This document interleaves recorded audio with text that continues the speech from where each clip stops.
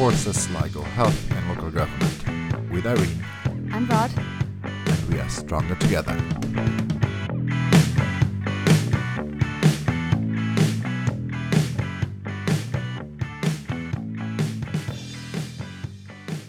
I have been getting text messages. I've had people stopping me, talking to me about our podcast here, Stronger Together. I'm getting total Pinky and the Brain vibes, Rod. I think we're going to take over the podcast world. World domination, that's our next step. Yeah, I was looking at our stats and we got a few listeners, not only in Ireland, but also in the UK, Greece and Portugal. I wonder if my father listened to my podcast. My dad has listened to it about 30 times, I'm sure, so you could just scratch out a few of those. We have been having a good feedback, and we got already a few emails in asking a few questions. There was a good few about the role of our local official, Richie Carruthers. So we will be having Richie coming in a few minutes. We're just waiting for him to arrive, but he'll be talking to us a little bit about what he does. And I have been absolutely inundated with people asking questions about Irish Water and also job evaluation. So hopefully we'll get to talk to Richie about that, or maybe in our next podcast. So I wonder, is Richie late today because he's still celebrating Liverpool winning the Champions League? Well, I don't know. It's last week. And after so many years of not winning anything, 1 week of celebrations might not be enough. I suppose they did conquer all of Europe. They did indeed. Irene, in the meantime, while we wait for Richie, what's happening out there with Forza nationally?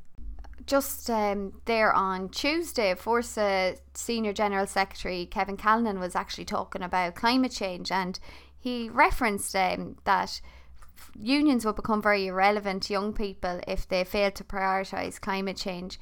It's just great to see such an interest coming from high up in the union. What do you think, Rod? Well, Irene, I think it's brilliant that we are embracing causes that have a deep impact in the general community. We can do something about it. So, how about local news, Irene? What do we have? Yeah, talking about the community and local news, on Friday night, that's the 14th of June, out in Ballymote, there's going to be a showing of the Ragged Trouser Philanthropist. We have 2 tickets to give away. If you just go on Twitter or Facebook, like and retweet, we'll be picking a winner on Wednesday. If you're not lucky enough to win, you can purchase tickets for €15 or €10 for union members with a valid union card. That's brilliant. I hope to see you all there. By the way, Richie's just in. Hi Richie, welcome. So Richie, welcome to Stronger Together today. You're quite happy to be here, I think. How do you feel about these podcasts? Well, look, in my view, I think we need to be looking at innovative ways on which to communicate our message to members, to let people know what we're doing on the ground. I think some of the old traditional tried and tested ways are good, but I think that we have a whole new generation of people who engage in society and communications in a different way.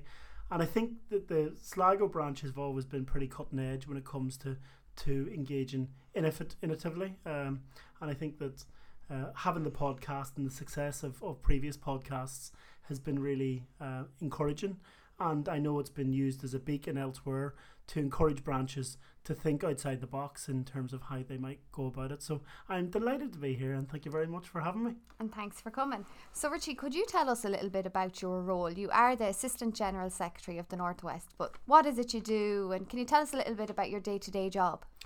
So first and foremostly, I see myself as a union activist, as a union organiser. It just so happens that I'm a union member of staff. I came up through the public sector like most. I started life being a student activist back in the day.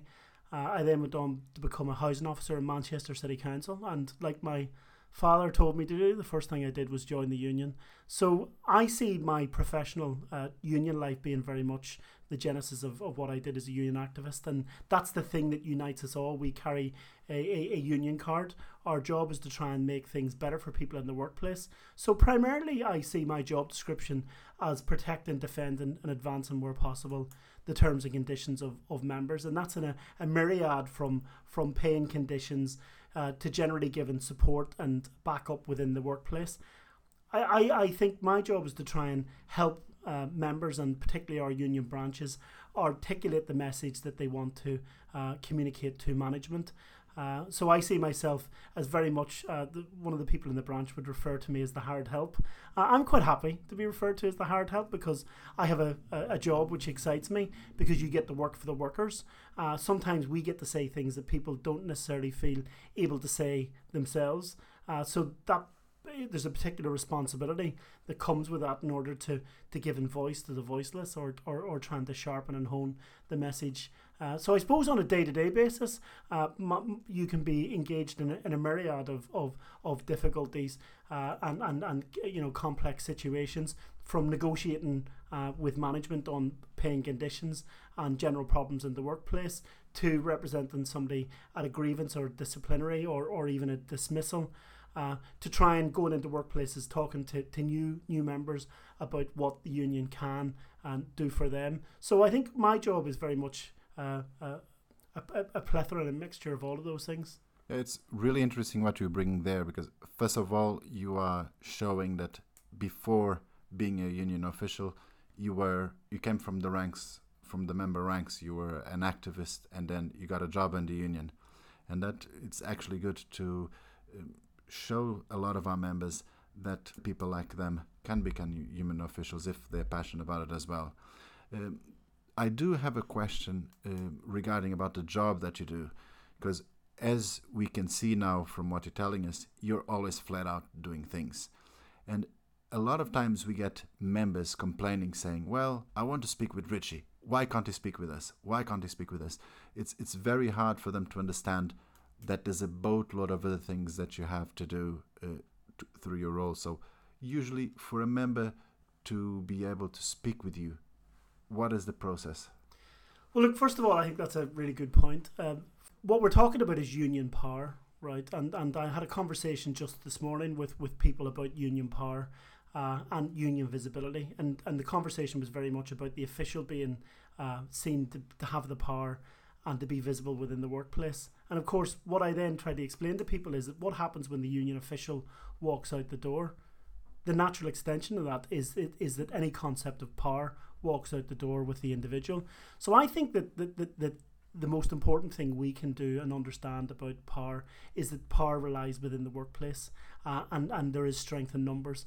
And under the Forsa rulebook, the unit of organisation is within the branch. So the branch is the key unit of organisation for members. So every member is a member of a branch, and therefore that branch gets to democratically elect their representatives in order to engage with the official and also deal with members in the first instance. One of the things that we're blessed with in Sligo is that we have a whole cadre and layer of people who are very skilled at what they've done. They are people who've been in the ranks for a long time. Plus we have newer people who have gained experience and education and training to be able to answer members' queries in the first instance. So sometimes there can be seen to be some sense of tension, essential tension between branches and the official. I see that as slightly different. I think that it's very clear what I'm meant to do. When matters become very serious and escalated, it requires somebody with experience and training in order to take it to the next level. But very much, we have a very flat structure here in Sligo, where I see myself as very much part of the day-to-day activity of the branch, and I think the branch see me as one of their own. So we have people who are skilled to deal with members in the first instance. The branch would make the decision when to escalate matters to the official. So if someone's going to be dismissed, for instance, it would be obvious that I would take on such a case, particularly if it was going to a third party. If there's high profile or difficult negotiations, I would do that in conjunction with the branch. But it is very much a team effort, and I don't see myself as any more important than anybody else. I think that the important thing is that we all work to improve the lot of the people that we have on the ground, and that's people who are members of the union. So as you're speaking there, I got an image in my head, is that when a person is sick, they don't go immediately to a brain surgeon if they just have the flu. The first point of contact will be the GP, and it'll be the GP that will take care of that person. And on a first instance, only if the case becomes more complex, then we get an expert in a specific condition to treat that. And that's how the branches work. Yeah, and I think that most industrial relations problems or workplace problems in the main are resolved at a very low level, local way, because it's important that the more complex and more difficult the problem, the greater escalation or priority that we give it. But the branch would very much, I can't think of a single day that would pass where I wouldn't talk to our senior people in branches, the elected people in branches, just sometimes knocking issues around or strategizing about what next steps are or what organising and developing work we need to do. So as I say, it's very much a team effort. But in the Northwest, we have somewhere in the region of nearly 4,000 members, and they work in different areas. So like the areas I'm responsible for is health and local government, the community and voluntary sector, and that can be where you have maybe hundreds of members in a hospital to one or two people who work in a small community or voluntary enterprise. So what the union needs to do is deploy our resources as best as possible. But again, I think that it's important. What is the union? It's a simple question. What is it? Well, it's an organisation to try and protect members. But who is the union? The union is run by members, for members, in the interests of members. And I think that if we see it in very much in that line, my experience tells me that workers on the ground trust the activists and the colleagues that they work with in the first instance, because they're the people they've got established relations with. They're the people who they see on a daily basis. And I think it's important for members to realise that simply getting access to the official isn't necessarily the best or the most appropriate vehicle. But for sure, we have got very experienced officials there when the going get tough and things need to be escalated. Yeah, I'd like to add, as a rep, I've received great training from Forsa, and it allows me to answer day-to-day questions from members, and on occasions I have had to bring things further and, look for more advice on things. Richie, would you welcome more reps? Do we need more reps? Well, look, just talking about yourself, if you don't mind. No problem. You operate on the basis where you recruit somebody who's new in the workplace, a young person like yourself, and you and I have spoken about this in the past, about how people become interested in the union. So you have someone who's new in the workplace. The number one reason why people don't join trade unions in Ireland and in Europe, and we've got statistical evidence, is because nobody ever asked them.